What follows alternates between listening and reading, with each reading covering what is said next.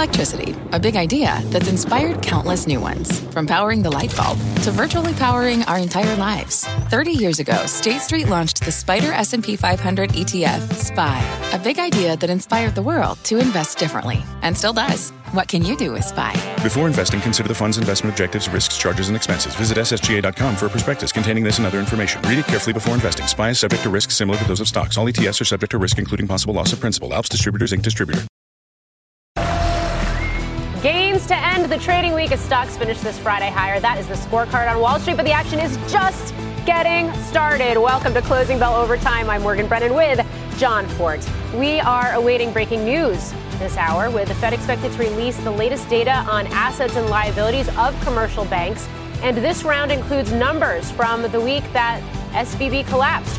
We're also expecting a readout from today's Financial Stability Oversight Council meeting. We will discuss it all, along with the latest concerns about Deutsche Bank and global financials, with former TD Ameritrade CEO Fred Tomczyk.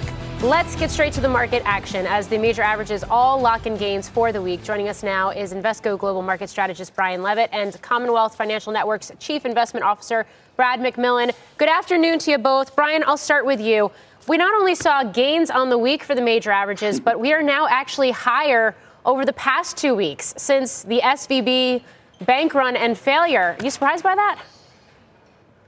Yeah, perhaps a little bit. I mean, the reality is, though, these things tend to end with a policy response. And so the markets had been very focused on the challenges that exist within the financial system and have been somewhat calmed by very quick responses by our policymakers, and now starting to look at what an easier policy environment could look like. Now, of course, we got the Fed rate hike this week, but to many, that's the last one. And start looking ahead to what an easier policy environment looks like. So I think, for investors, the end of tightening cycles tend to be good environments over the next couple of years. So perhaps a little bit of comfort as we assess what policy is going to look like over the next months. Yeah, and we certainly saw yields fall again today, Brad.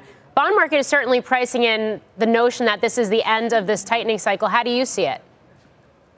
I think we've got a recession coming up, and I think that markets are responding to that. We're seeing interest rates come down. When you look at a couple of things, first of all, we've got all of the backloaded rate hikes that are still showing up in the data. Second of all, we're going to have an immense tightening of financial conditions going forward. The government has done a great job with the term lending facility, and when you look at the numbers, it's being taken up. But that's a Band-Aid. It doesn't actually solve the problem. So banks are going to have to fix their balance sheets. They're going to be pulling back on loans. They're going to be to businesses, to people. You're going to see less spending. I think across the board, we are going to see a recession sooner and maybe harder than we thought.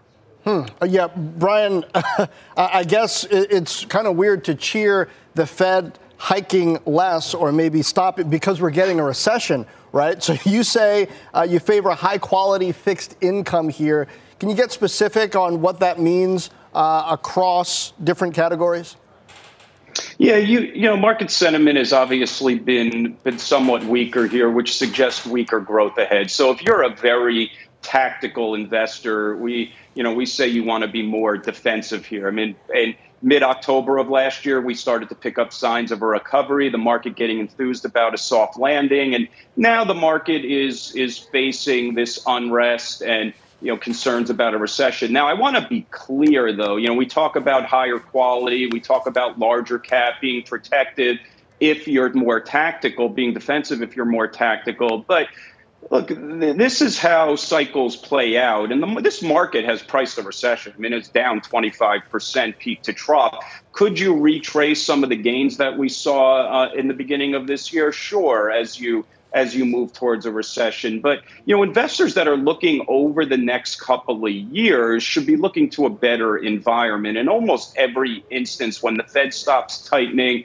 and when inflation peaks and starts coming down, markets do well over the next couple of years. So This is a moment where we've got challenges, but, intermediate term investors should be looking out ahead of it. But Brian, tell me more about exactly what kinds of bonds, bond funds, fixed income investors should be locking in here. Yeah, I mean, look, you should be focusing on higher quality. So when you're in a defensive environment, you're in what the market is looking at as a contraction, you want to be exposed more to government bonds. They tend to outperform, as they have been since we've shifted into a more defensive posture. Up next is high quality corporates. Now, I think spreads will move out some as the banks tighten lending standards, but you're already getting pretty attractive yields. And then from there, high quality, riskier credit and equities fall further to the bottom. To the extent that you're in equities, tactically, you want to be in lower volatility names. You want to be higher quality, more defensive, larger cap growth compared to smaller cap value. But again, that's for the tactical investor. And again, over the intermediate term, the shift in Fed policy will set the stage for the next cycle and a recovery. Yeah, Brad, I'm going to ask you a similar question, because if you believe we're going into recession, then historically speaking, the S&P is overvalued here. So how would you be positioning? Well, when you look at the valuations, it depends on what part of history we're talking about. If we're talking about the past 5-10 years, actually, we're still kind of reasonably valued. It's when we get before the financial crisis that we're overvalued. So the question really is, are we going to see interest rates go back to where they were before the financial crisis? And what we're seeing is exactly the opposite. We're going to see interest rates stay in the same range they've been. So I think there's actually some upside room on the valuation side. There's some opportunity for growth there. But what's interesting about this one is we're seeing some action in defensive sectors like utilities, which are responding to interest rates, but not so much in real estate because there are some other issues there. But then you're seeing growth. You're seeing communication services. You're seeing tech start to break out a little bit. And that says that investors are still looking for growth, especially in a recessionary environment. And with lower rates ahead, tech all of a sudden makes a lot more sense. So I think to some extent, we're going back to the 2021 playbook, as you said, because there are opportunities for growth. And there are also opportunities on the valuation side, especially for that type of stock. All right. Gentlemen, thanks for joining us today. And of course, we did see utilities, real estate, and consumer staples, the best performing sectors in trading today, sort of speaking to that flight to safety, if you will, in the session. All right, let's turn now to CNBC senior markets commentator Mike Santoli at the New York Stock Exchange. Mike, what are you focusing on? John's sort of slicing and dicing the market to see what's working, what's not, maybe a little bit surprising. Take a look at how the S&P 500, if you exclude financials, has performed relative to the overall index. And you see mostly year to date, it was pretty much lockstep. And then more recently, you got this separation. So here's S&P ex financials up 5.4%. Look, we're not even 1/4 of the way through the year. That's really not that bad, and obviously owes a tremendous amount to the very large mega cap tech stocks, as we've been talking about. Apple and Microsoft together, we were discussing this week, are 13% of the S&P. Well, they're 16% of the S&P if you exclude financials and real estate. So that's one way the market's trying to insulate itself. Now, if you take a look at the regular S&P 500 versus the equal weighted version, I've pointed to this in a positive way coming off the October low. This is a 6-month chart, and you see the real great outperformance of the average stock, so to speak, relative to the market cap weighted index. Well, you've given that up, right? So we've sort of rolled over in terms of the average, rank and file stocks, and the S&P 500 market cap weighted is looking better. So that tells you that the market's gotten a little narrower, a little dicier, and the other piece of it is the equal weight is now below that December low. That's not the case for the overall S&P. So again, it's not that much of a margin of safety suggested by the breadth. However, a lot of the parts of the market outside of tech might be looking a little bit oversold. We'll see if they can respond to that and firm up next week, guys. Yeah, I do think it's interesting, though, that you look at this and then you take out real estate and financials. They've been by far the worst. Well, they've been two of the worst performers. I guess they've been the worst performers month to date, given everything that we're seeing, all the concerns in the banks and the spillover to other parts of the financial sector. And then, of course, real estate and this notion that there is another shoe to drop. Lower rates, though, I would expect that would at least help real estate here, maybe catch a bid, even if it's not the office rates.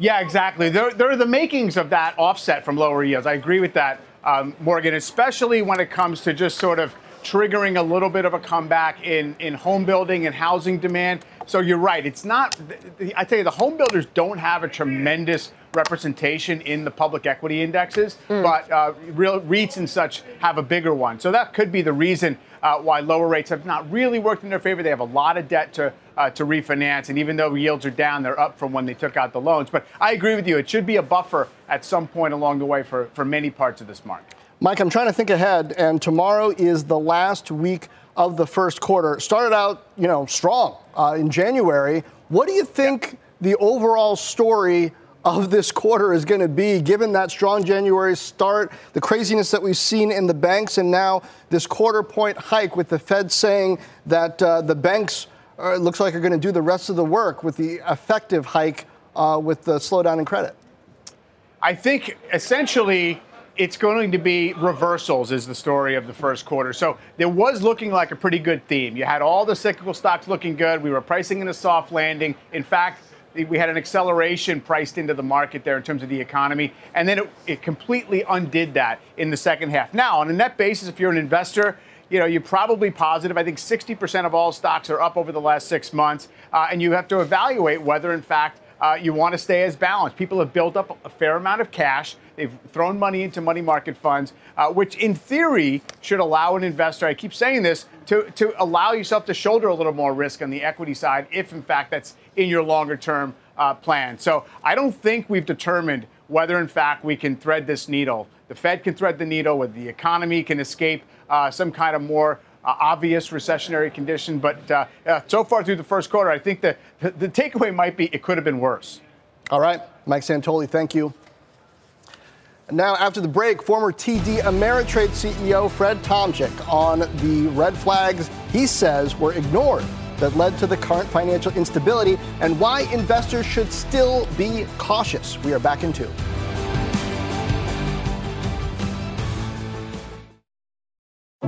What does it mean to be rich? Maybe it's less about reaching a magic number and more about discovering the magic in life. At Edward Jones, our dedicated financial advisors are the people you can count on for financial strategies that help support a life you love. Because the key to being rich is knowing what counts. Learn more about our comprehensive approach to planning at edwardjones.com/findyourrich. Edward Jones, member SIPC. From a flat tire in the city to a dead battery on a distant drive, AAA is partnering with T-Mobile for Business to accelerate response times and get more drivers back on the road fast. Our nationwide connectivity powers location telematics, so AAA's fleet can find stranded drivers quickly while being fully equipped with the in-vehicle tools to have answers when they get there. This is elevating the member experience. This is AAA with T-Mobile for Business. Take your business further at T-Mobile.com/now. Breaking news on the Treasury's Financial Stability Oversight Council. Steve Liesman has the details. Steve.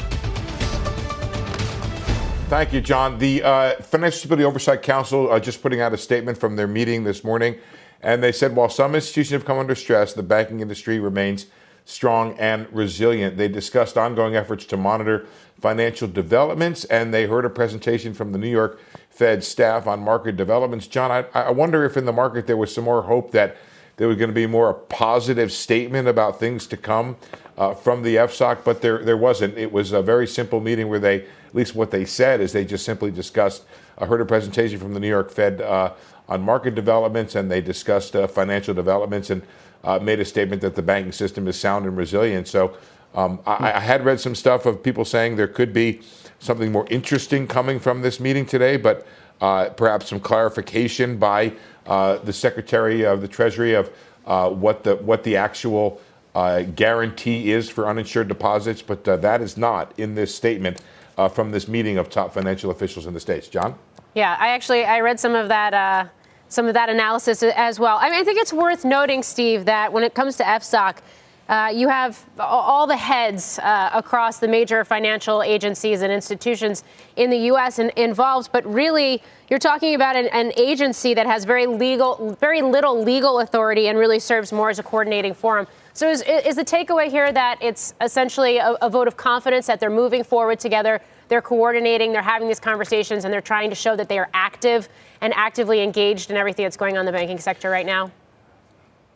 Yeah, I think that's a nice way to read it, Morgan, because I think that the urgency of the statement would be commensurate with the urgency of the situation in markets. And things are a little bit, what's the right word, more chill today. Is that a good way to put it? When I looked at my screen of the sectors that were leading the market lower, which has been the case a lot of this week, it was not the banking sector, and the market, as you guys have been talking about, was a little bit higher. It would be like I would look at the screen and this big, when the heat map bubble would pick out, that was the banking sector. That was not the case today, despite waking up in the morning and seeing the headlines out of Deutsche Bank. It did not.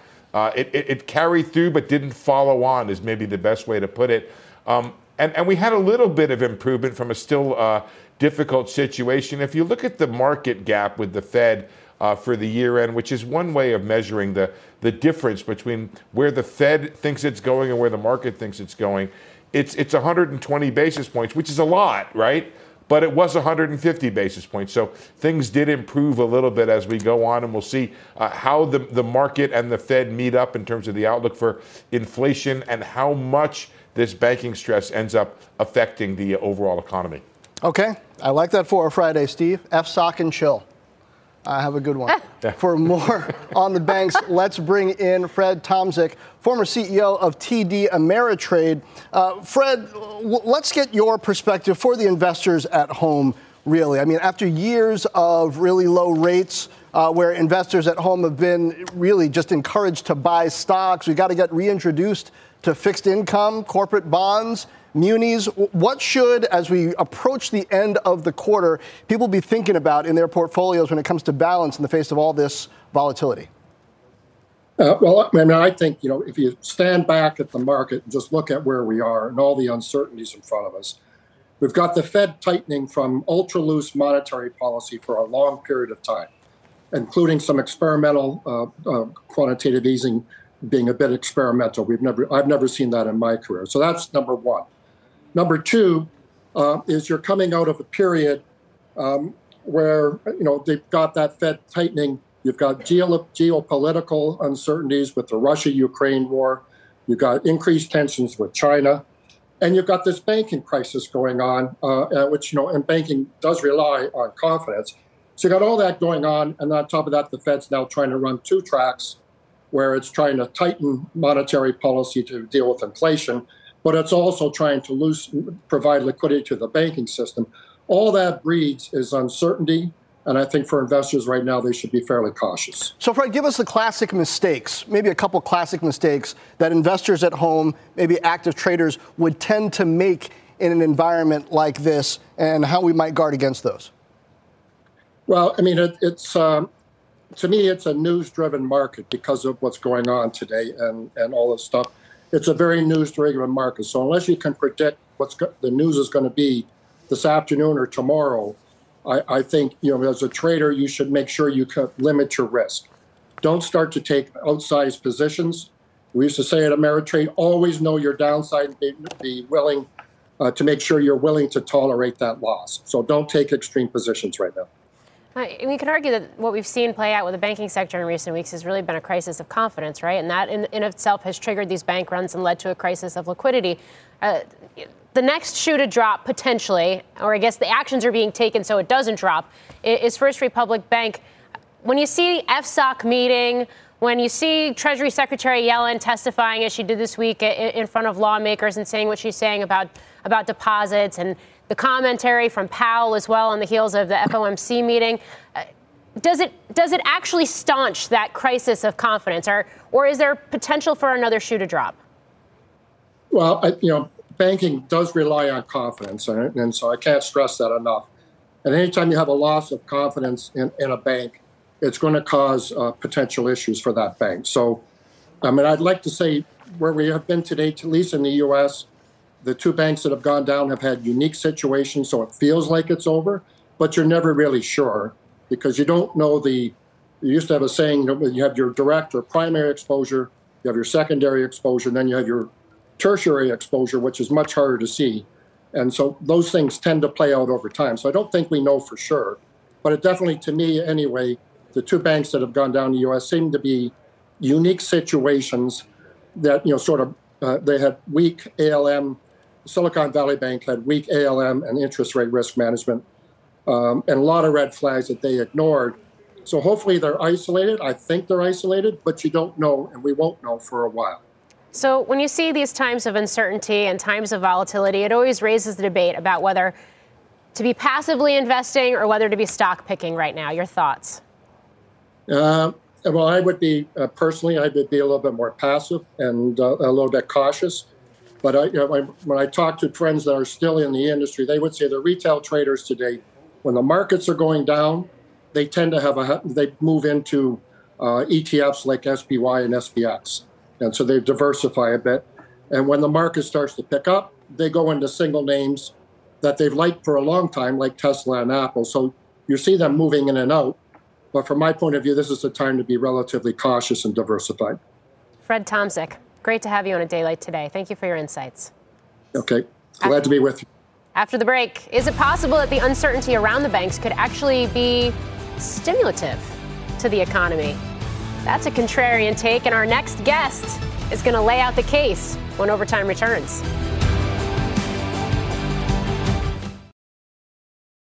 From their innovative practice facility to unmatched views from the fairway, the PGA of America is helping lower scores and elevate fan experiences with 5G solutions from T-Mobile for Business. Together, we're using AI-powered analytics to expand coaching tools and bringing fans closer to the pros with 5G connected cameras. This is game-changing innovation. This is the PGA of America with T-Mobile for Business. Take your business further at T-Mobile.com/now.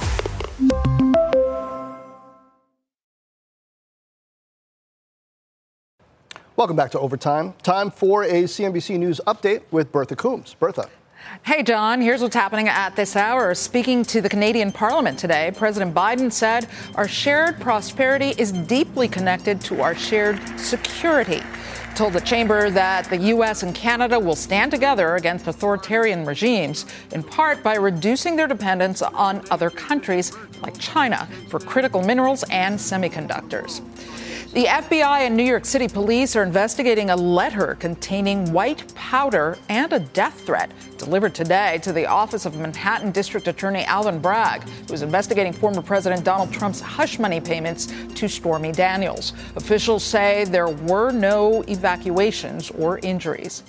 And one of Trump's lawyers appeared before a federal grand jury today that is looking into the former president's handling of sensitive government documents. A judge ruled Evan Corcoran cannot claim attorney-client privilege because there is enough evidence that Trump may have committed a crime through his lawyers. And Morgan, I want to say thank you to our retiring producer, Alex Crippen, who really innovated so much of our coverage here over the last 25 years at CNBC. We wish him all the best. We absolutely do. Beautifully said. Bertha Coombs, thank you. Breaking news from the Fed. Steve Liesman has those details. Hi, Steve. Hey, Morgan, what we have here are a weekly statement from the Federal Reserve that's just a week old that shows the movement of deposits at small versus large banks and in the whole banking system in the days right before and right after the failure of Silicon Valley Bank and Signature Bank. It showed that the total deposits in U.S. banks were steady at $5.26 trillion. And for anybody who's keeping score, folks, I'm using the unadjusted seasonal data because the seasonal data can get weird this time of year in tax season. Deposits at large banks, they rose slightly to $10.3 trillion from $10.19 trillion.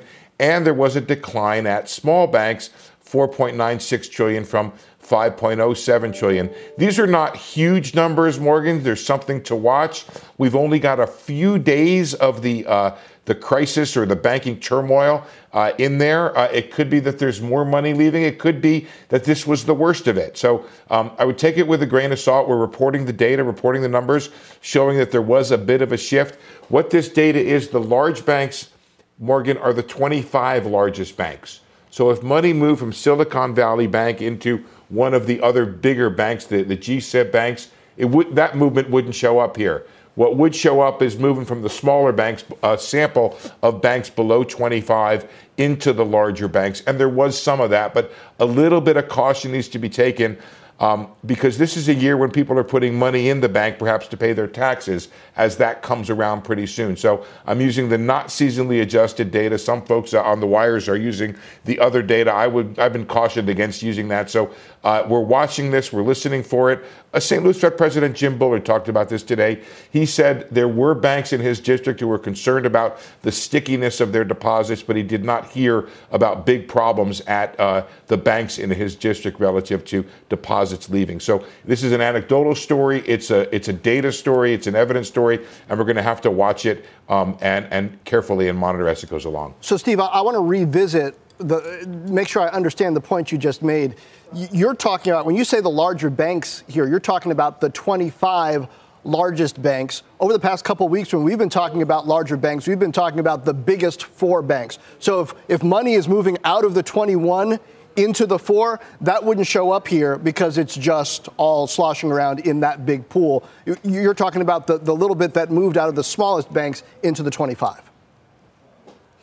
It gratifies me greatly, John, when I explain something about banking and somebody understands it. You got it just right. I never know when we do this kind of stuff if people are going to get it, but you got it just right. This is the way this particular report is separated. It's the top biggest 25 and a sample of like 875 banks of below the top 25. Happy to be the guinea pig here, just running around in this wheel, Steve. Thanks. You're the best.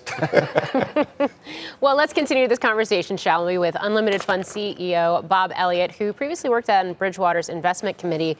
Bob, you're here on set with us. It's great to have you.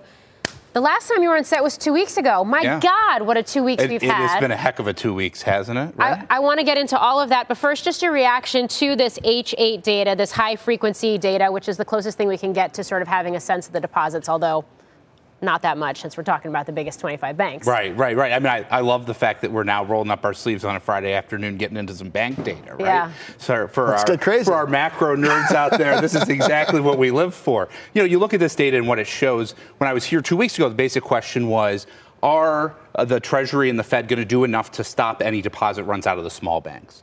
And the reality is they took pretty aggressive steps to respond to SVB, to shore up First Republic, at least to hold it up for the time being, and to create programs that provided liquidity for banks that might be running into trouble. The outcome is what we saw in this data. During the most acute portion of this crisis period, we saw about $100 billion of lost deposits from the smallest banks to the biggest banks. That's not desirable, but that's, a few percent of the total picture of the funding conditions for the small banks. Certainly not a disaster. And then we look at some of those other programs, like the most recent, the combination of the discount window, as well as the most recent Fed program. That's been stable for the week since this data was reported. So suggests that basically, we had a little bit of a deposit run. It wasn't a good thing, but things are probably normalizing at this point when it comes to the flows of deposits. So you think the worst is over? I mean, we've been having this conversation, potentially. So we've been having this conversation that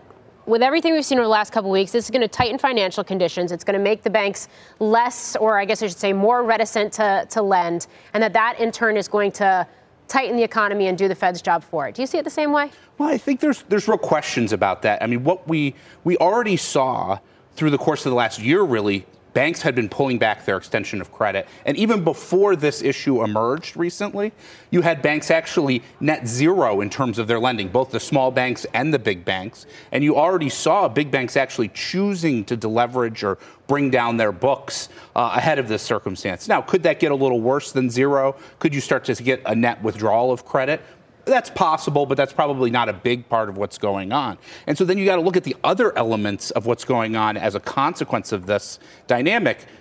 Since I was here 2 weeks ago, bond yields have fallen considerably. Mortgage rates are down, which is stimulative of the housing market. And stocks are up. Very important to recognize, right? Stocks are up since the beginning of this crisis. And so it's possible what we're seeing actually is a lot of people pricing in, some stimulation, some liquidity coming in from the Fed, which is supporting asset prices in the bond market. And that may be net stimulative, all things considered. That also sounds like they say there's a hurricane coming, but the sky looks so clear. So I don't know. But I actually want to take a sharp turn and ask you about international equities. In cases like this, when there's volatility, or not just that, just these weird financial conditions. So many people say, hey, why take risk when you can get this kind of yield in fixed income? Stay with dividend payers. And historically, that tends to be not exactly the right advice. Oftentimes, I look back and see there were these moderate risks that were priced very reasonably that people overlooked because they were ignoring extreme risk and looking for too much safety. Are there any moderate risks, reasonable risks, that you see in international equities? Well, I think a lot of when you look at what's going on in the equity market in the last couple of weeks is a real flood to U.S. mega cap stocks, right? And I think part of that is possibly those stocks are being perceived as safe. It's also a function of what we're seeing with big levered players like hedge funds who had been very short those positions, right? And had basically been forced. They got a short squeeze as a function of this tightening dynamic that was going on and had to delever. And so you've seen that outperformance in the U.S., I think, relative to international stocks. You see the outperformance of tech relative to a lot of other sectors. That's probably not going to be sustainable or durable once that deleveraging slows. And we even saw it at the end of today. You start to see NASDAQ trailing. You start to see the Russell 2K, starting to outperform right here into the close. I think maybe what we're seeing is that deleveraging that's really helping the tech stocks relative to the rest of the economy, rest of the market, really stop it. So how do you play the other side of that then? Well, I think the question is basically where are there opportunities? We've had a big dislocation across a lot of these different markets, particularly in the internals of the market. If you believe that the macroeconomy is by and large in pretty good position, and you think that we're not going to see a dynamic where the banking system is going to come under significant pressure, then a lot of those trades that looked pretty good a few weeks ago, if anything, are priced even better today than they were before, whether it's, being conservatively positioned or in your non-cyclicals versus your tech stocks, because the tech stocks are going to hit with the interest rate impact, or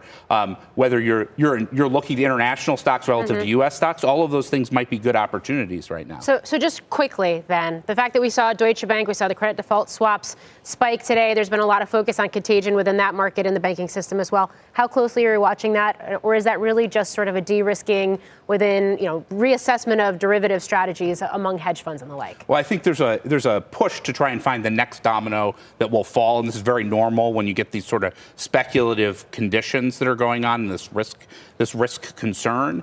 Deutsche Bank is nothing like Credit Suisse. And I think people who are close to these markets know that and understand that. And this is probably setting up opportunities rather than increased risks across those various stocks and bonds. I like to think different. Bob, thank you. Gold turning in its fourth straight week of gains as investors look for safety, and Google searches for gold coins are surging. We're going to talk to the CEO of VanEck, which runs the GDX Gold Miners ETF, about the interest he is seeing from investors in the space when we come right back.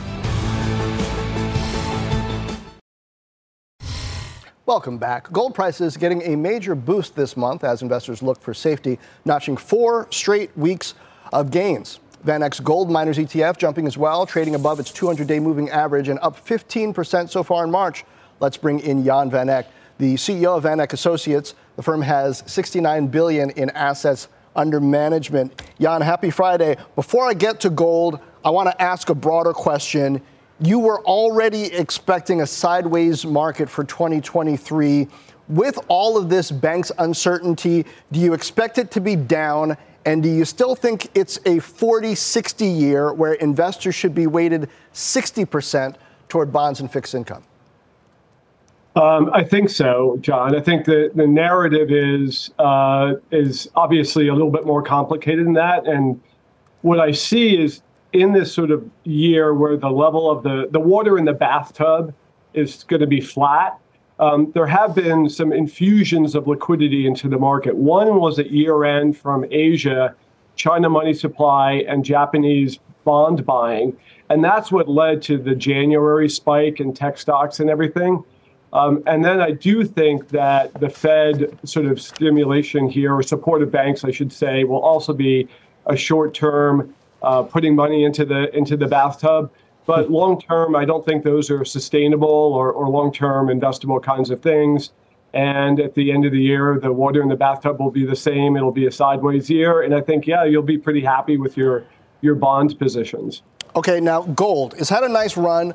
At these levels, is it an investment or just a trade that's temporary with maybe some more upside? I think we're at the very beginnings of what could be a several-year cycle in gold, and I also put Bitcoin in that category as well. I mean, you have to love, finally, as a gold investor, you've been rewarded over the last couple of weeks, right? Weakness in the banking system and gold rally. That's why you own gold. The reason I think it could be a 2-year cycle is because I think that Fed is close to the end of their tightening. The market is worried now about the consequences, and it could take a year or more for those consequences to roll through the commercial real estate market, right? The banking and lending dynamics. Maybe we have a shallow recession, but at some point, the Fed's going to start easing. And that's when gold's really going to party. You have some short-term things like gold floating with $2,000 an ounce. That got hopes going in the gold community as well. Yeah, and of course, when you see interest rates go lower, when you see the dollar weaken, that's really good for something like gold, too. I thought it was interesting you just mentioned Bitcoin, because we have seen this rally in Bitcoin. And I know you have a couple of ETFs that are focused on crypto to a certain degree. So do you see it moving for the same reasons that gold is moving, or is there more at play here? No, I think it's that simple. I think all the speculation is out of both of those markets. There's obviously no leverage in the Bitcoin market with all the regulatory crackdown and all the crises that we've had over the last year or so. So it's up like 70% on the year, best performing asset. Again, rewarding the people that own Bitcoin for that thesis of wanting a hedge in their portfolios. So how do you trust it from here? I mean, Bitcoin has been, crypto has been so volatile. It was an inflation hedge, and then it was a risk asset. And now it sounds like you're saying it's back to being perhaps digital gold. Why? Well, I call Bitcoin like an 8-year-old child. It's very, very early in the stages of adoption. Either there's so many, institutional investors haven't really gotten involved. Central banks haven't gotten involved. I think that's all possible over the next several years. So if you look at short-term performance, I mean, Bitcoin was less volatile than the NASDAQ at the end of the year. So if you take any short-term time period, who really knows? But the way I put it, this is, if you want to have this in your portfolio as a hedge, it's pound the table time, meaning you're not going to get a big flare. The starting gun's not going to go off. But at some point, the Fed will start this easing cycle, and you will want this in your portfolio. Short term, there might be pullbacks, and it might be a sideways year for this asset as well. But I do think, when the cycle turns, it could be pretty exciting. All right. Jan VanEck, thanks for joining us today. Up Thank next, you. Mike Santoli looks at why corporate America may not be too worried yet about rising borrowing costs and tighter lending terms. Stay with us.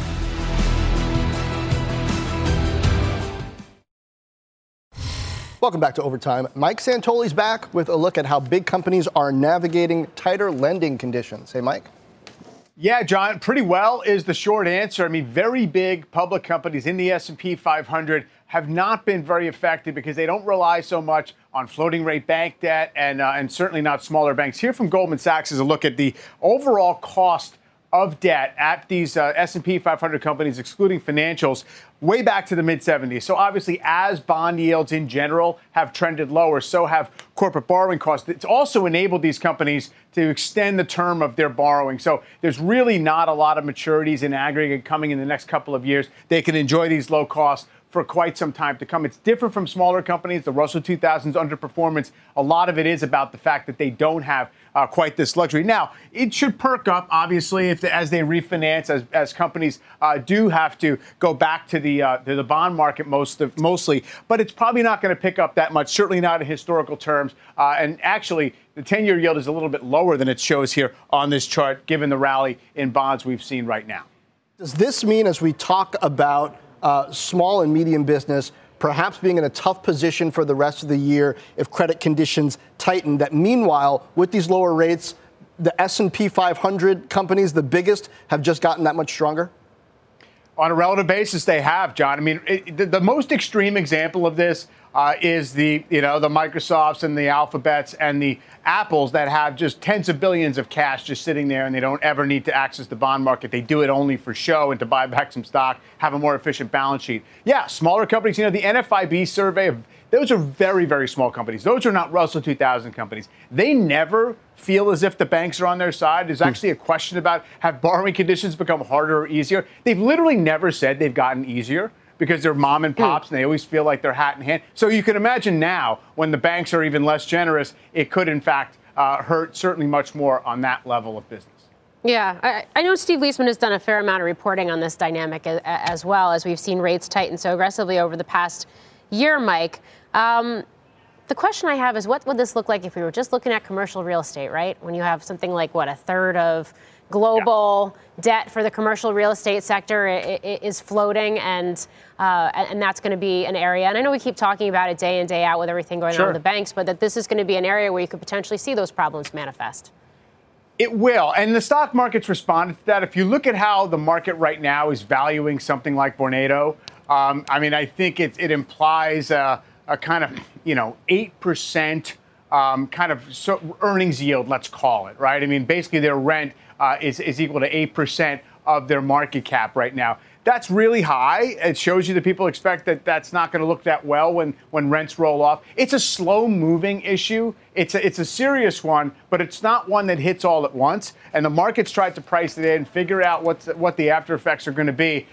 So I don't want to minimize it, but it's the kind of thing where they're going to have to go back to their banks and renegotiate. And the big problem is nobody came back to work in big numbers. Mm-hmm. So the leases are less valuable. The rent rolls are lower. Yeah, and of course, to your point, when you take a look at something like this, it speaks to the fact that maybe the aggressive shocks you would have seen in a previous tightening cycle are not going to manifest here, because folks had time to lock in on that longer-term lower interest rate debt. All right, Mike Santoli, thank you.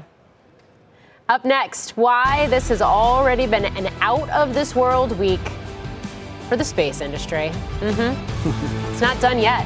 Stay with us.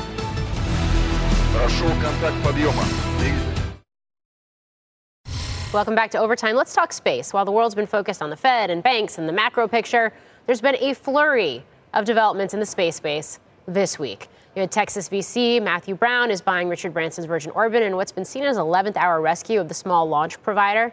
Look at that stock. Keep in mind, penny stock, very, very small. Spiked on that news this week. CNBC disruptor Relativity Space, which is privately held, launched the first ever fully 3D printed rocket this week, though it failed to actually reach orbit.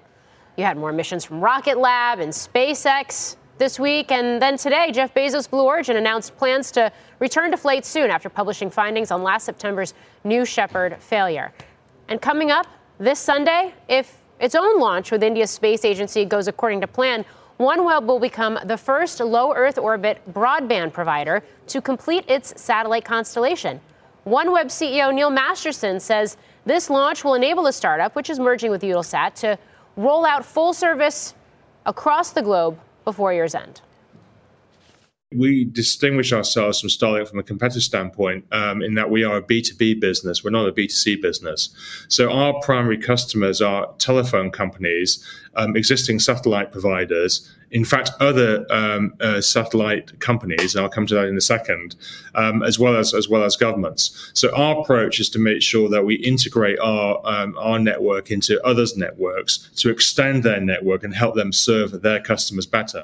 So the idea here, as a quote-unquote wholesaler of connectivity that, because it is from space, is actually a cheaper option for regions where there's no fiber or where a government or a company would want an independent backup to the existing infrastructure. Now, Masterson is pretty emphatic that OneWeb doesn't compete with SpaceX's Starlink, and notes that OneWeb has a $900 million and counting backlog.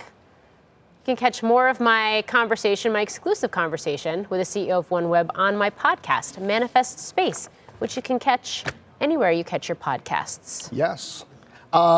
So on the business end of this, with rates up, cash king again, is space tourism even a thing anymore? Is it all about satellites? Satellites is and has been the moneymaker.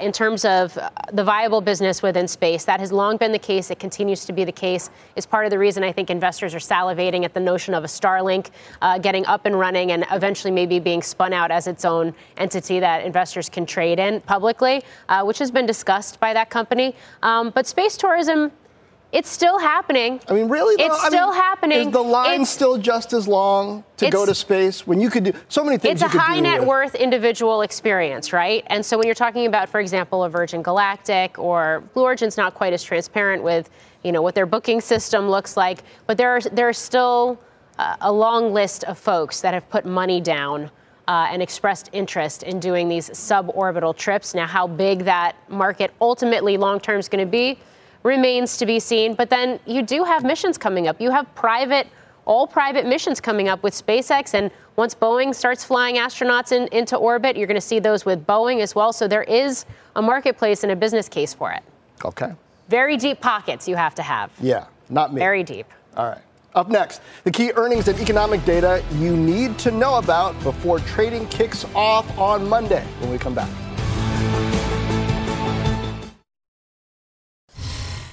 Despite a turbulent week, the S&P 500 and NASDAQ locked in their second straight week of gains. So what should you be watching for next week? Well, it actually starts tonight. The latest bids for Silicon Valley Bank are due at 8 p.m. to the FDIC. Then over the weekend, China's hosting its development forum in Beijing. The guest list includes Apple's Tim Cook, who arrived today. We're also going to get earnings next week from Micron, Lululemon, and Walgreens, plus Case-Shiller home prices, consumer confidence on Tuesday, real GDP Thursday, and we're going to have Robert Shiller on Monday's show, so you don't want to miss his thoughts on housing and the broader economy, Morgan. Yeah, I'm excited for that, in part also because he's done so much work on behavioral economics. So when you're talking about things like bank runs and what we've seen playing out in the markets in the last couple of weeks, it'll be interesting to get his insights on that. It's pretty incredible, too, John. We're ending the day higher. We're ending the week higher. And we're ending the last 2 weeks higher. And that's when we first started talking about SVB. Yeah, get your portfolio position. Fed Vice Chair for Supervision Michael Barr also speaking on Tuesday. So don't miss that. All right, that's going to do it for us here on Overtime. Fast Money begins right now. From pit lane to podium, the Las Vegas Grand Prix is providing fans a race day experience at the speed they deserve. With the help of T-Mobile for Business, our 5G advanced network solutions are powering race day operations with event-wide connectivity. From streamlined gate entry to an immersive app, giving fans blazing fast access to the sport they love. This is accelerating innovation. This is the Las Vegas Grand Prix with T-Mobile for Business. Take your business further at T-Mobile.com/now.